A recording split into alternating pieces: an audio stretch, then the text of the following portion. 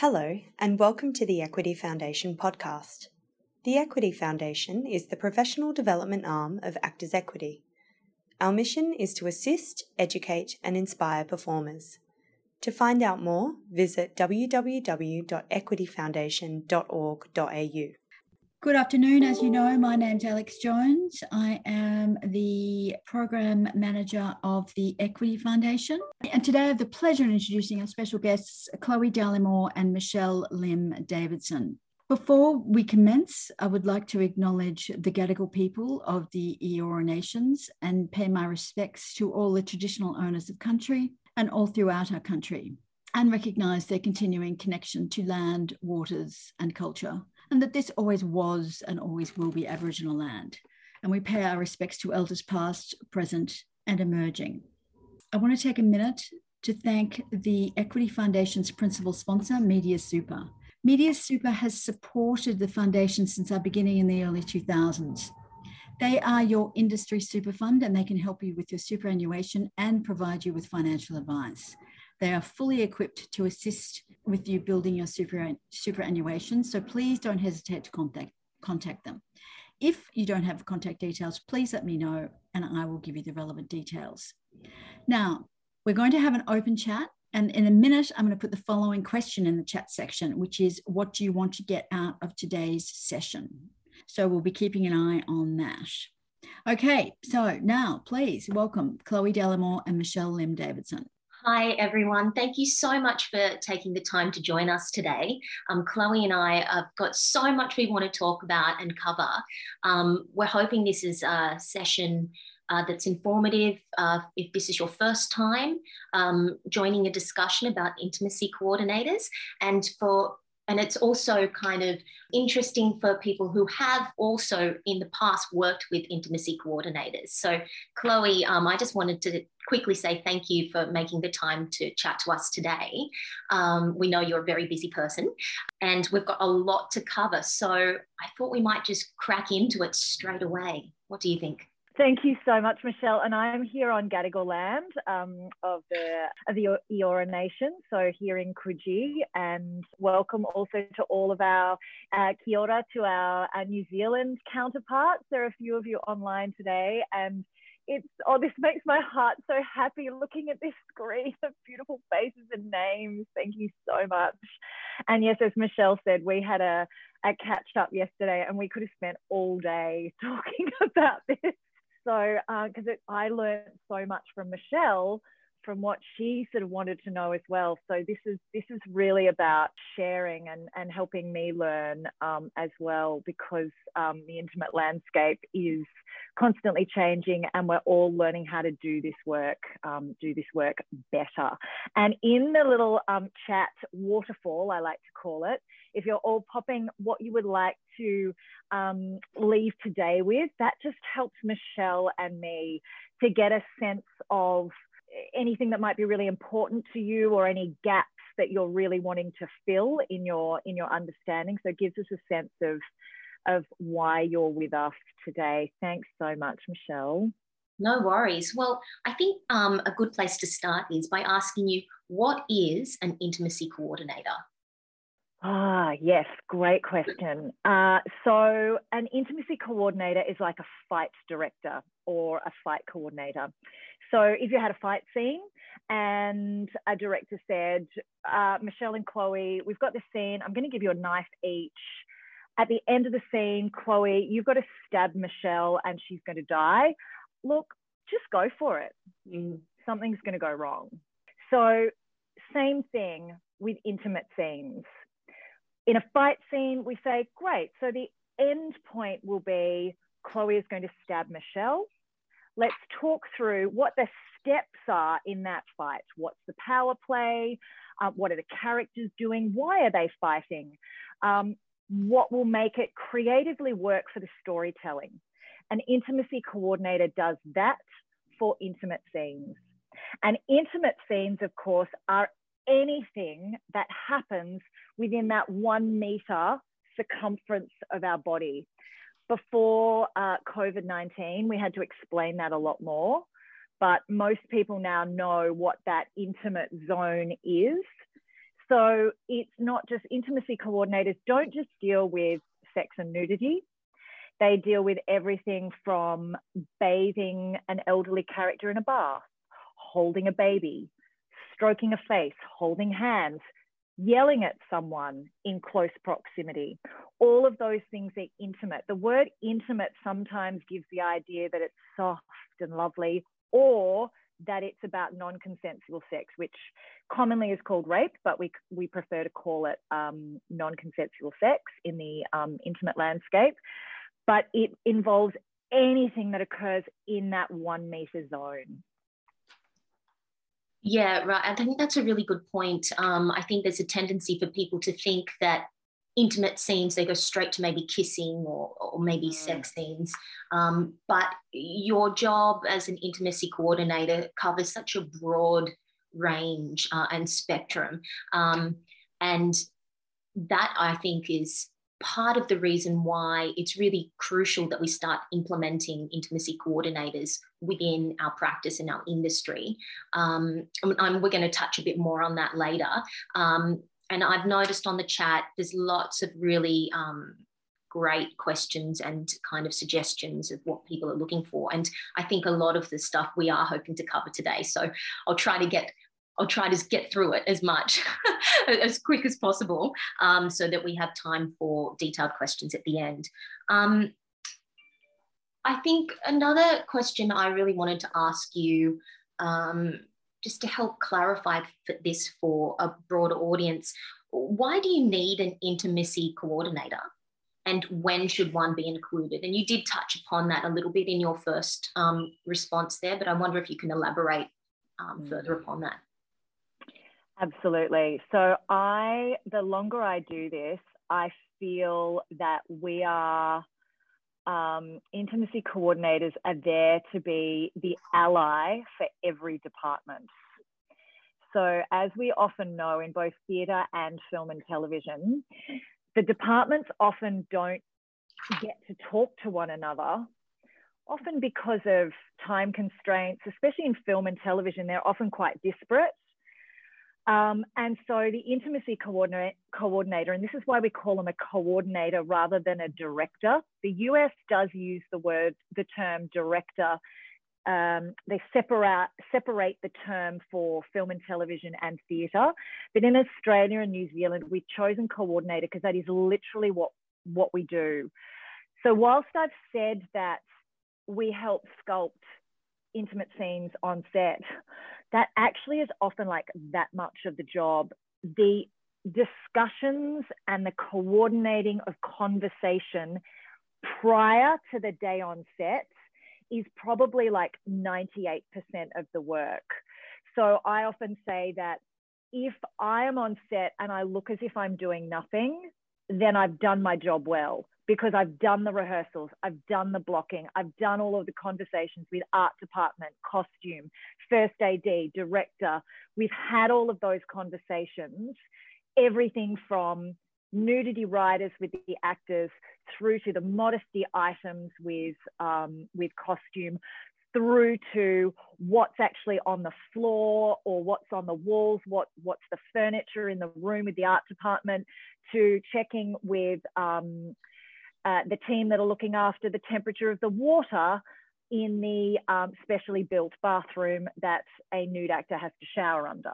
So there's so much that actually goes on in our work that is not just about the sculpting of that scene, which means we are actually an actor's best ally, because we can kind of, I think of us like your on-set agent, where we can actually go and forensically find out all of those questions that are often going around in an actor's mind that we feel we're sometimes not allowed to ask, because we want to do our job without being difficult. So an intimacy coordinator can be the person that you can go to saying, I'm just wondering, in those scenes, do I have to be naked the whole time, or can I sometimes have some other clothing on? And what are my options? And exactly how much of me is going to be exposed, etc. So an intimacy coordinator should definitely be on set if there is nudity or simulated sex. That's to ensure that all of the conversations that have been had before with all those departments are upheld on the day. So the intimacy coordinator is there as sort of quality assurance for the actor, and also to make sure that what has been agreed to beforehand is what occurs on the day. So an intimacy coordinator doesn't have to be there all the time for every single intimate moment, but they will hopefully have instigated conversations around all of those moments that involve touch or being in the intimate zone. Yeah, that's really interesting. I've got some questions about about when an intimacy coordinator can't be present. But what I'll do is I'll just ask you this, because this question first, because I think it leads into that discussion. Yep. What is the perfect world scenario for an intimacy coordinator for stage and television and film? Like, what is the best practice? And I should also say that we're talking, we may use the reference of a set as in like in a TV and film set, but we are talking about things that can be implemented in the theatre or in other performance spaces. So for shorthand, we are speaking mainly about set and those kinds of, I guess, department labels, but it does, I think, extend across to theatre and live performance. Yeah, absolutely, Michelle. And thank you so much for clarifying that. So what I'll do is I'll actually give a best practice scenario of both theatre and then a film and television scenario, because I know we've got practitioners from both worlds, and we've got practitioners who are also working in, performing arts training landscapes as well, which I'm loving sharing the work with, so that they are skilled as sort of graduates, so that they hopefully take the work out into the workplace. Because as you're saying, Michelle, yes, you won't always have an intimacy coordinator on set, but what I always, or in the rehearsal room in theatre, but what I hope is that every time I do work with people, that they walk away with some extra skills that they can actually use to hold space when there isn't an intimacy coordinator, and we will slowly change culturally so that we always know that it's just a safety requirement, like in the fight scene, that we will always block a fight scene, we always block a dance number, we always block an intimate scene, and we have the conversations, that it's not being precious, and then you're not being funny, and you're not being a prude, that you are doing your job because it's our workplace and we need to go home safe. So let's actually flip to theatre, because I've talked about film a couple of times. So let's take theatre. So I'm about to start on a production next week, a theatre production next week. And so fortunately we can do best practice scenario in this. So we will be bringing the whole cast, any crew and any stage management and any other departments who would like to be involved are going to come together. I'm going to have a fun 1 hour session where we actually work through consent, what the consent process is, and create language that will be what is used by that whole company. So everyone's heard it. So even though the company manager and stage manager won't have to do any intimate scenes, they know what everyone is doing in the rehearsal room and what is happening day to day on stage. So it's kind of just like your safety briefing that you get from your stage manager, or when you walk onto the stage on day one of tech, it's exactly the same thing. So we're just embedding a cross-company language and process. So they will come together, we'll do a fun 1 hour session of what the consent work looks like, really simplified, because we'll go into depth with the specific people involved in it. It also helps the crew and stage management and company management understand the vulnerability that intimacy requires. So it puts them in a position where they go, oh yeah, that was fun, but oh yeah, it can be really awkward. And I need to respect that. I need to respect that what they are doing for their job can be awkward and can be uncomfortable, what we do as performers is really brave.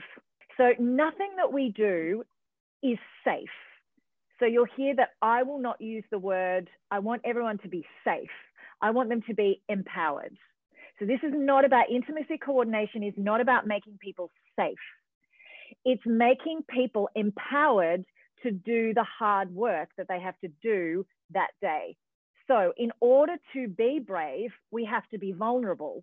And in order to be vulnerable, everyone in that space must be empowered. So we don't want to have conversations in the corner of, oh, are you getting an erection in this, in this scene, which happens. We've heard it, particularly in film sets, because intimacy can make people feel awkward. So let's be awkward and face that and have the conversations so it becomes just like those dance numbers and fight scenes. So everyone will therefore in that theatre space have the language for the day-to-day working of intimate scenes.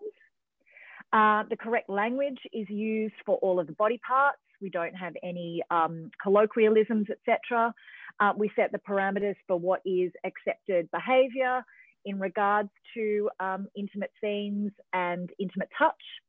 And we also then set into process weekly check-ins for those intimate scenes, just like you would do in a fight check.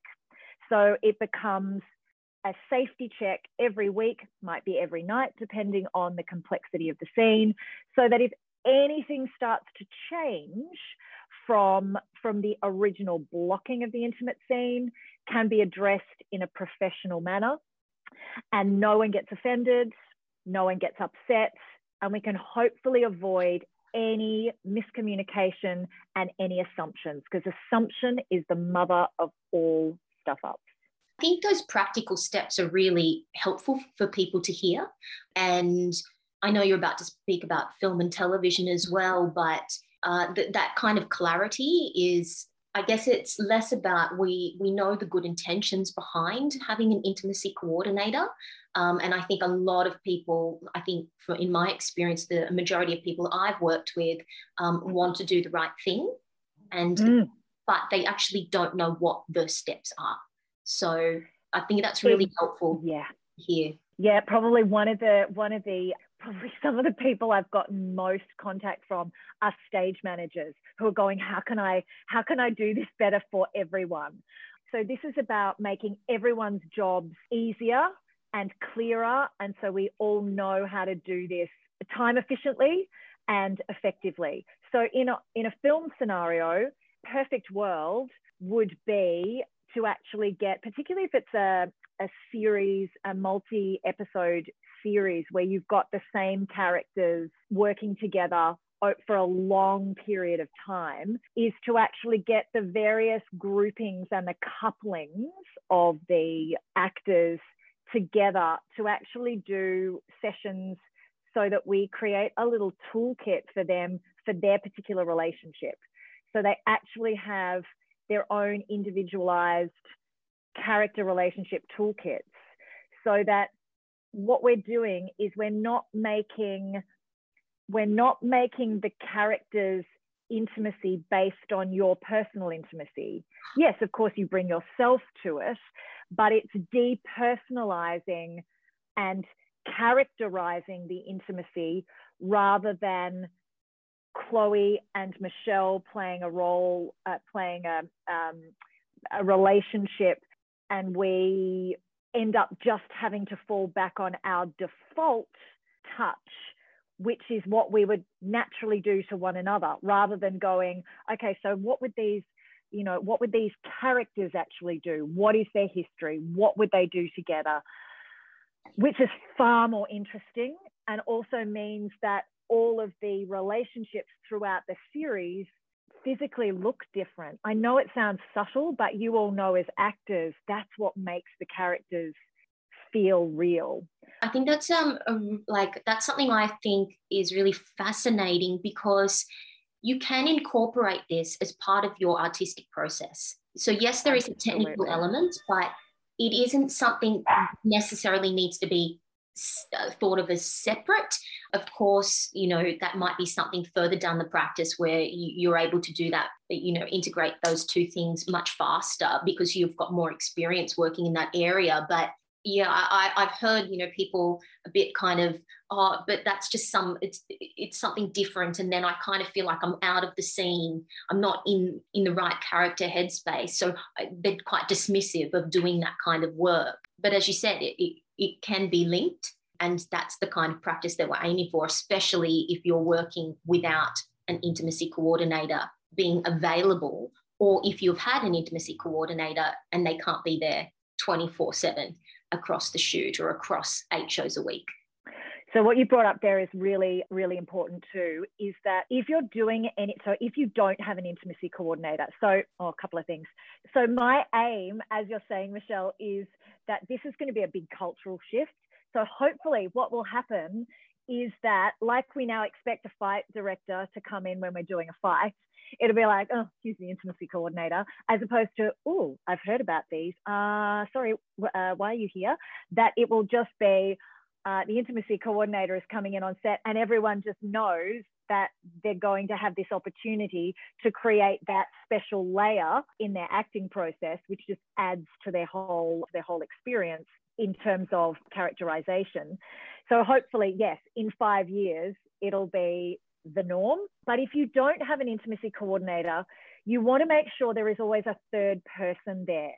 So that any of this, it's not about going away to your dressing room and exploring this privately, or having a weekend away together and kind of exploring it. And these are things that actors have suggested totally well-meaningly. Like, I totally understand where it comes from. But as soon as you remove yourself and you put yourself into a private space, that's kind of almost making it worse, because it's no longer, it's moving even further away from a workplace scenario. So getting a stage manager or a third AD or anyone that you can have there on set, just witnessing and maybe jotting some notes down. Because as you're throwing ideas around, you often forget what you've suggested.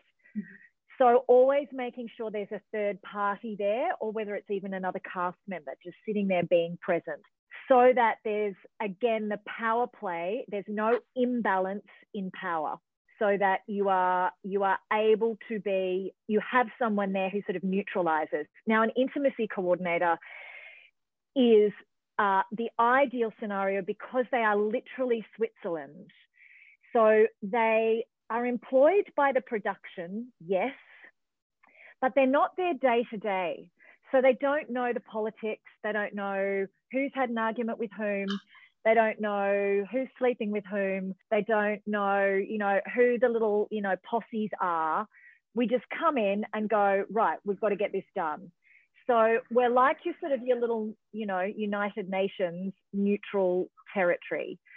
And because we're kind of an entity on our own, we can be the people who can have the awkward conversations for you, and can also be kind of a bit of a buffer. So an intimacy coordinator is ideal to create that really neutral third person. But if that's not possible, any other third person is going to be really vital. And ideally, if it's theatre, get a stage manager, ASM, DSM, get them to write notes. And then on film, television, look, grab anyone, because sometimes it's hard to get any of those assistant directors. Sometimes it's just, wigs and makeup. Can you just wait here while we talk this through? Yes, and I mean, of course, you want to ask people for, for consent of that too. You don't want to just throw someone in the deep end. I'm really conscious of the time, and we've got a lot to get through. I just wanted to make a quick observation, is that, I've worked with an intimacy coordinator before on a theatre production, and one of our actors felt very comfortable with what other people might have thought was a very intimate scene, and didn't feel like it was necessary, wasn't rude about it or anything, but didn't feel like it was necessary to participate in the work. And something that I think is good to always remind actors, creatives, fellow crew, performers, whatever, is that you never know what scars someone is carrying, or anything about their kind of personal life or other work experiences. And so I think it's really important to try to participate fully if you're given the opportunity to work with an intimacy coordinator, because it's just one of those kind of practices that I think helps keep everyone safe. And I'm leading into this next question, which I think there's a follow-on from that observation I made of, could you just give us a bit of an idea of the guidelines that you were just talking about, how you've seen it make a difference or have an impact for actors, creatives, crew? I know there's been, for many people, this is quite new, but I just wonder if you can just, briefly speak about some of the effects you've seen. Yeah, so over the last kind of 3 years, we've gone from being called in when things have gotten to crisis mode, and you've got actors who may not be talking to one another, or a director and a writer at loggerheads, or so you're doing band-aid work. And that's not the ideal scenario because you're having to sort of backtrack. And what's always a shame is that there's that precious time wasted because there's been lack of communication, and it's always just about lack of communication. I remember a beautiful director, when I came in one of those scenarios, as I was talking to her, she said, "Oh, so you're actually almost like a marriage counselor." And I was like, yes. It's like it's a marriage of all of these different people, and it's just it's working out how everyone works and what they want to hear. Some people are visual, they're cerebral, so it's gone from coming in when it's in crisis mode, then it's sort of swung to actors starting to experience the positive results of an intimacy coordinator and starting to say, this is, brave actors, probably with a little bit more profile, who felt they were able to say, have you thought about using an intimacy coordinator? And I would get calls from employers saying, look, an actor's asked about, intimacy coordinators. I've heard about them. It's kind of, I don't really know what you do. Like, what do you do? To now, it's become, the proof is kind of in the pudding now for the employers. So we're now actually written into quite a lot of the large employers' safety guidelines in regards to sexual harassment and bullying, interestingly. Not that we are actually about preventing sexual harassment and bullying, that's sort of like a byproduct, but we've ended up now being called a lot more by the producers in advance. So we're now able to do more of that prep work to do that perfect scenario stuff that I was talking about earlier. Sometimes there's a feeling that there's a bit of box ticking going on for the employer, and some people say yes, but the employer should be wanting to do the right thing. And I go, yep, I know, but do you know what? If we're in the room, that's all I care about. So I don't care if I am part of some box ticking. If we are in the room being the marriage counsellor for all of those different departments and individuals, I don't care. And as a result, as you say, Michelle, anyone who's been a bit resistant or hesitant, and yes, I wish I had $1 for every time I've heard, oh, well, the way I do intimate scenes, or oh, I'm fine with intimate scenes, or oh, I know you're here just to police. That has started to move to the side a bit more. Yes, there has been resistance, but I think people have now seen that we are not there to police. We are there to facilitate and make your work better, to make everyone's work better. Yeah, I just an observation of, listening to what you were just saying before about band-aiding, about the intimacy coordinator being some kind of fixer when things have got bad. I think that it is worth considering intimacy from the beginning of a process, whether that's day 4 of a writer's room or a playwright in a creative development.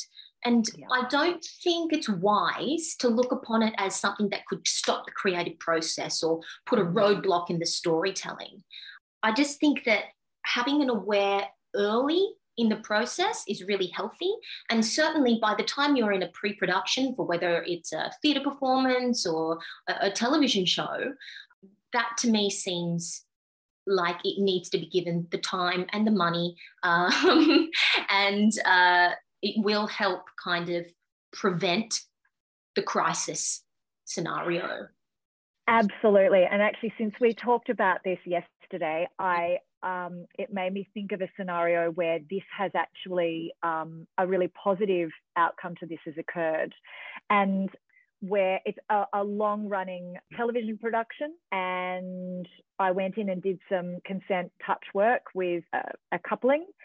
And there was, because we're all human and we're all living our own lives day to day, we have stuff going on for us, right?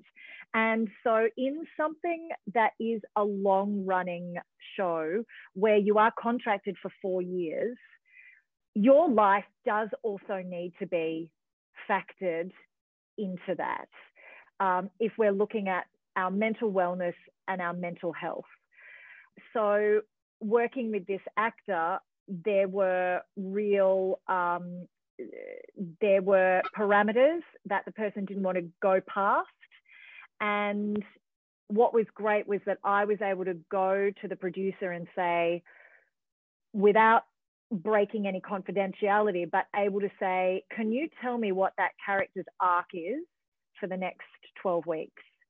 And they were able to tell me. And then I was able to say, you need to be conscious that this actor shouldn't have XYZ written into their script for at least the next 12 weeks. And we need to check in again in 12 weeks. Mm-hmm.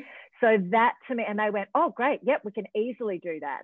So that to me was so, wasn't until afterwards that I realized that that actor would not have felt they could say that to anyone else. But the producer actually wanted to hear how they can be better. So to be able to say that to the writers, that makes me feel really good about what we're doing. So yes, you're absolutely right, Michelle. It goes beyond just the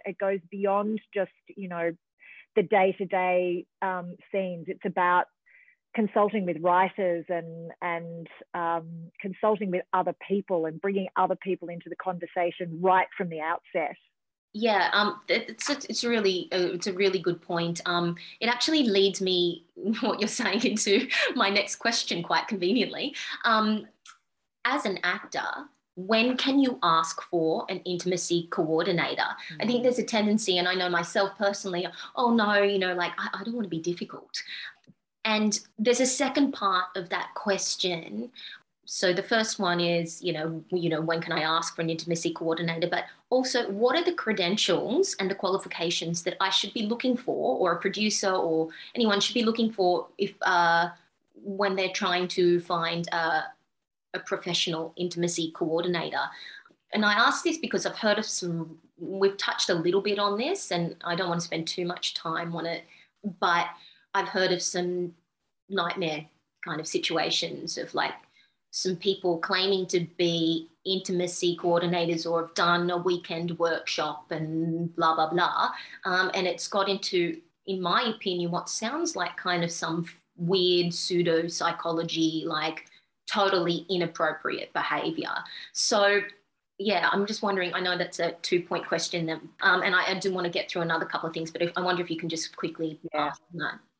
Yeah, no, really great. I'm going to do that first one first because it's fresh in my mind with the thoughts spinning. So yes, and I hear those frightening stories too. And I've also been told that when I'm brought in on set late, it's usually because someone's had a horror story. And I ask to hear the horror story because I need to know. So yes, so an intimacy coordinator should be accredited by one of the professional accreditation registered organisations. There are 3 at the moment: intimacy directors and coordinators based in the US, which is Alicia Rodas, who's just run the beautiful scholarships under the funding of the Equity Foundation, and beautiful Kate Wormold is there. She's one of those beautiful participants. Also Intimacy on Set, with whom I trained, Ita O'Brien in the UK, and Amanda Blumenthal from Intimacy Professionals It's either of America or Association. It's IPA, Amanda Blumenthal.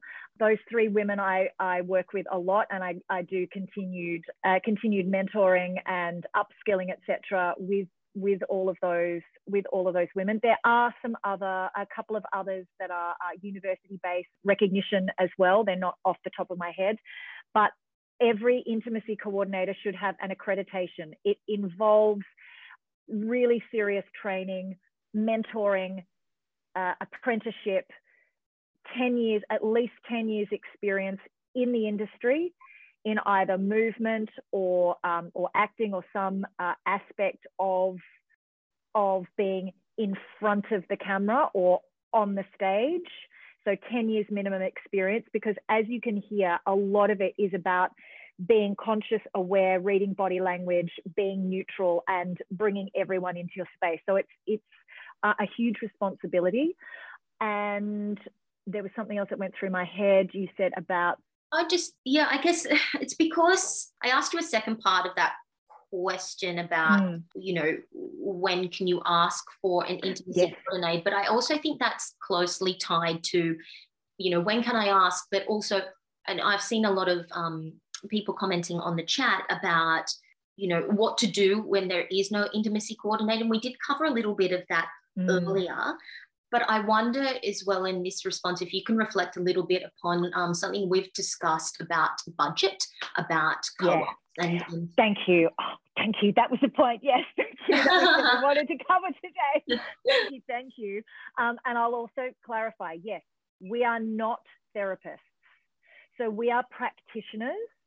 And this was the other point I wanted to mention, that I work alongside. So I have, over the last 3 years, I've found people who specialize in different areas that I need to consult with in order to share information with actors and directors and writers.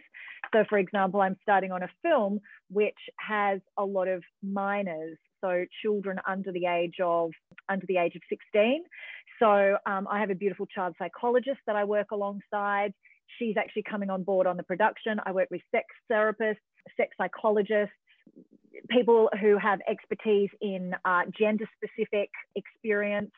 So always reaching out to people, never ever assume, I never assume that, and I cannot ever know everything.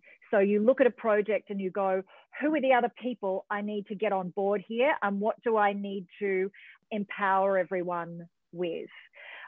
So we collaborate with other people who are experts in their fields, but we are not therapists and we are not psychologists. That's not the job of an intimacy coordinator. Coordinator is practically based, but draws on the experience of other people specialized in the field of whatever your scene or your production might be entailing. And then we're talking about if you don't have the budget for an intimacy coordinator, can you please just contact us? Because your budget should never inhibit you from accessing an intimacy coordinator.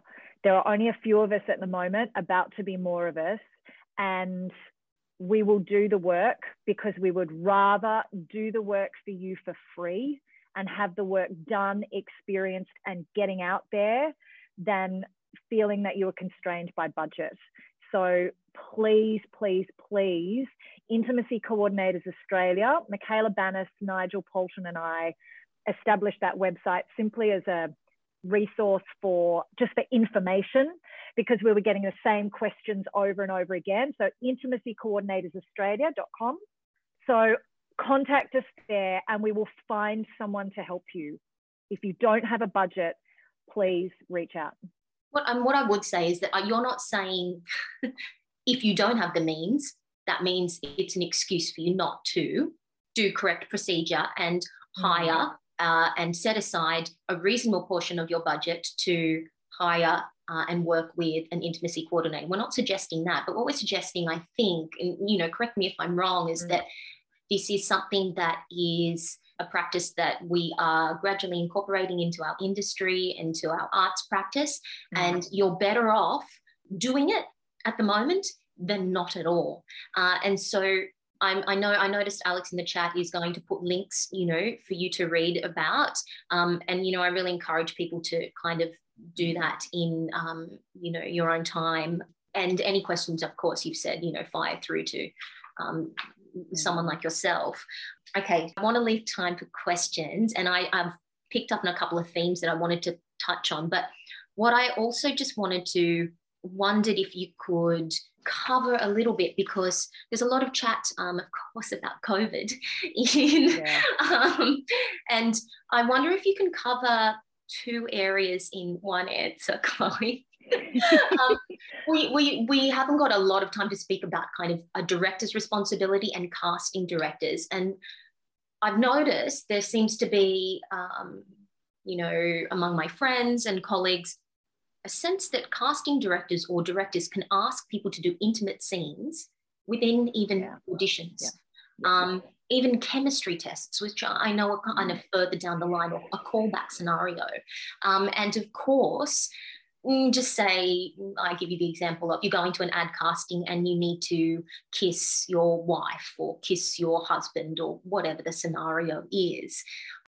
What do you do? And what do you suggest is, especially in living in a COVID world, what are some of the practical implements we can do in order to keep everyone safe?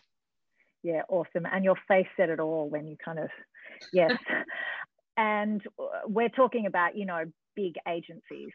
I hear this, and it comes up when I have the one-on-one conversation with actors. They'll say, well, I mean, when we did the chemistry test, we did some kissing. And I go, what? You what?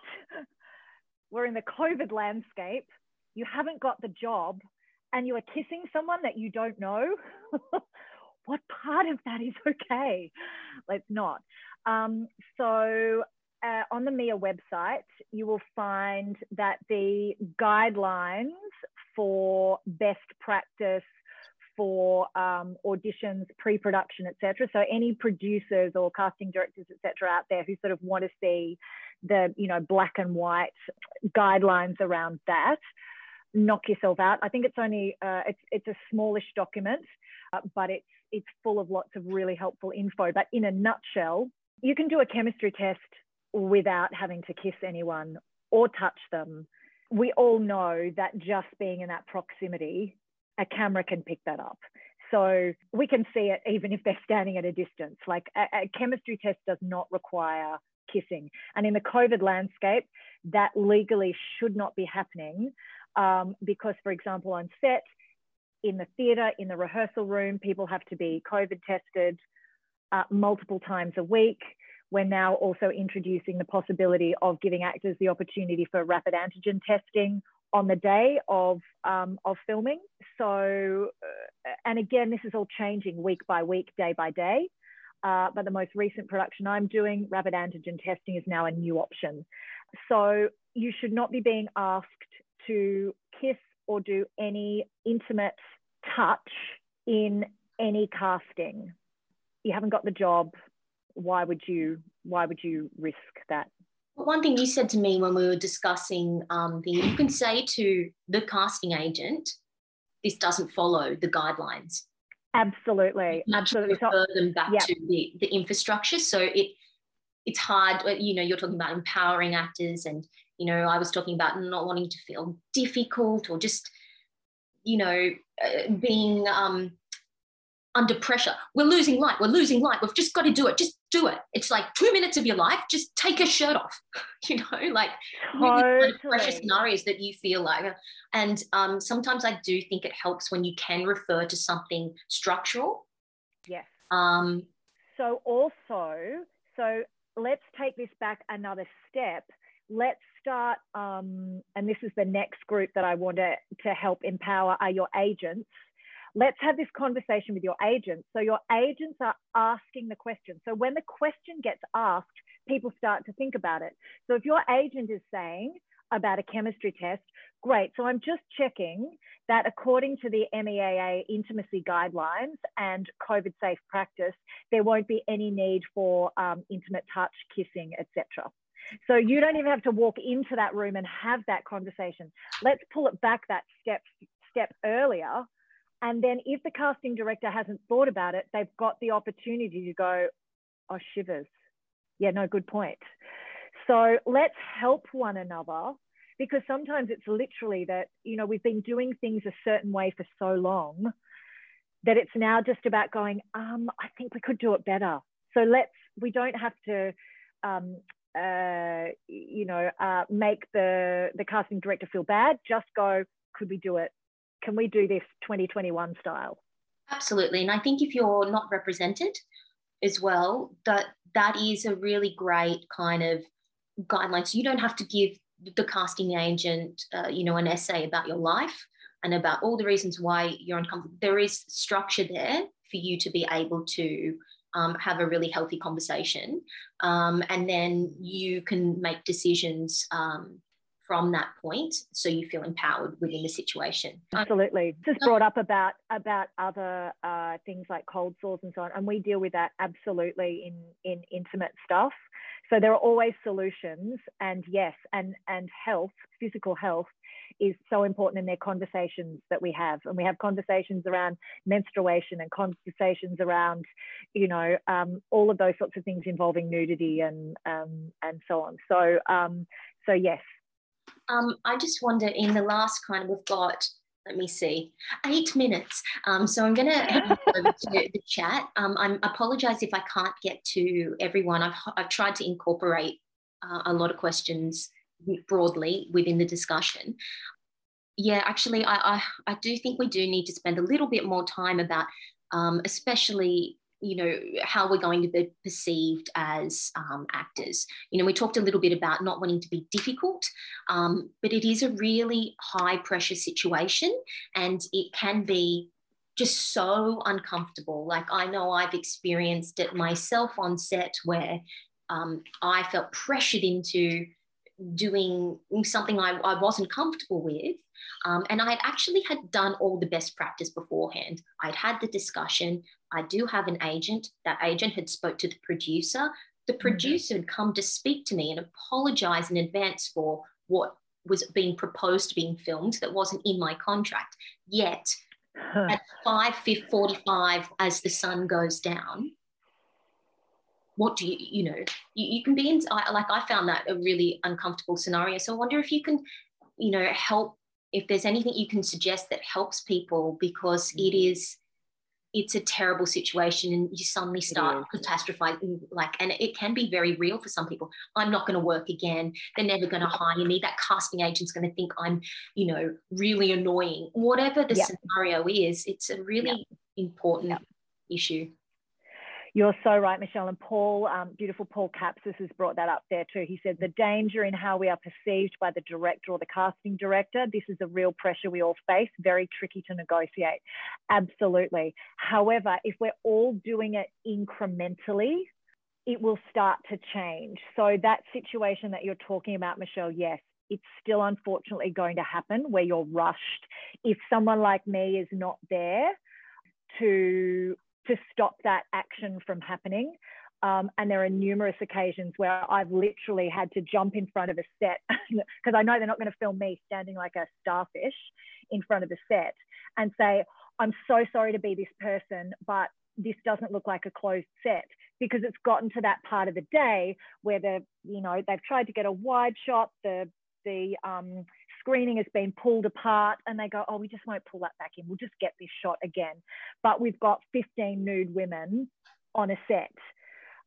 So an intimacy coordinator will hopefully stop those things, whether the sun's going down or not. And we get yelled at, but it's better that we get yelled at than you, because bottom line, when it comes to the crunch, the producer will say, whatever the intimacy coordinator says in relation to actor well-being goes, because they don't want to be sued.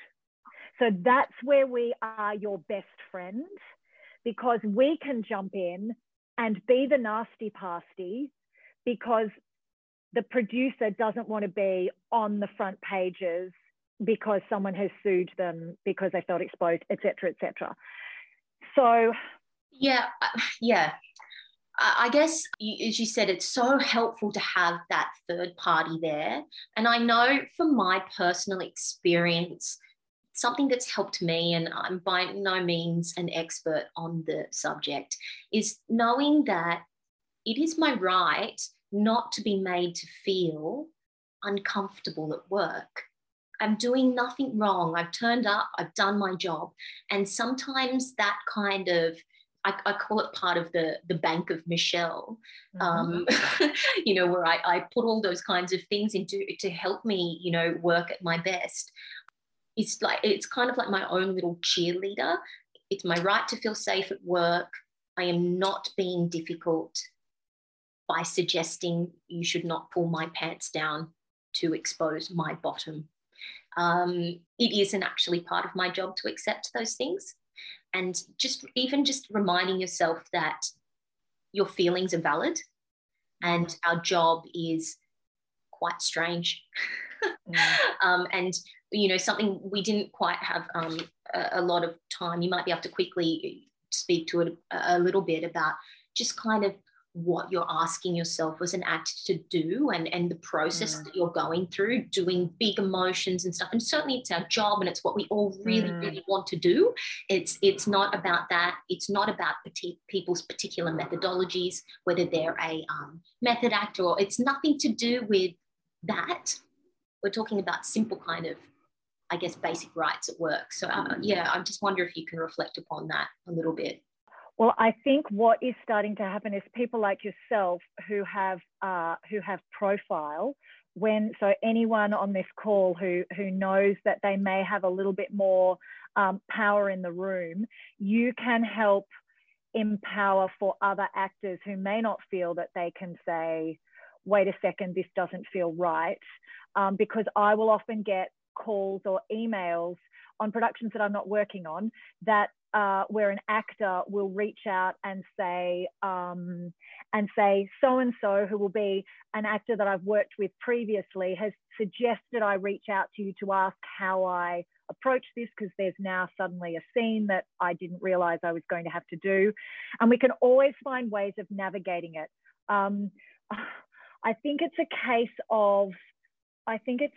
of us all working together to try to mitigate the scenarios that we've all had that were not ideal, so that if there isn't an intimacy coordinator there, that hopefully within the next couple of years, when anyone says, I'm so sorry, I'm not feeling comfortable right now, can we talk about this, will not get eye rolling and will be taken seriously. It's going to take some time, and it's going to take some of us being those of us who feel we can speak up, and educating. My next step is to educate agents who are very quick to let people do jobs without nudity riders, without nudity clauses, just because they want their client to get the job, casting directors, stage managers, first ADs. So we all start to understand that sometimes the light will be going down, or something will take a bit longer. Because I get that language that happened recently. Well, that took longer than I expected. And I had to say, that actor wasn't even able to hug their partner at the beginning of today. And the director went, oh. So this sort of getting people out of their microcosm of, we've got to get this job done, we've got to get it done. We will all individually, incrementally begin to change it. And we also have intimacy coordinators being trained of different cultural diversity, different gender and sexuality identification. It's all of that is going to be really important in the intimacy landscape as well. So we kind of all have to sign up to doing our little bit, which will eventually lead to, like, my dream is in like 5 to 10 years, we will look back on this conversation and go, of course we have the intimacy session at the beginning of shooting and at the beginning of a production.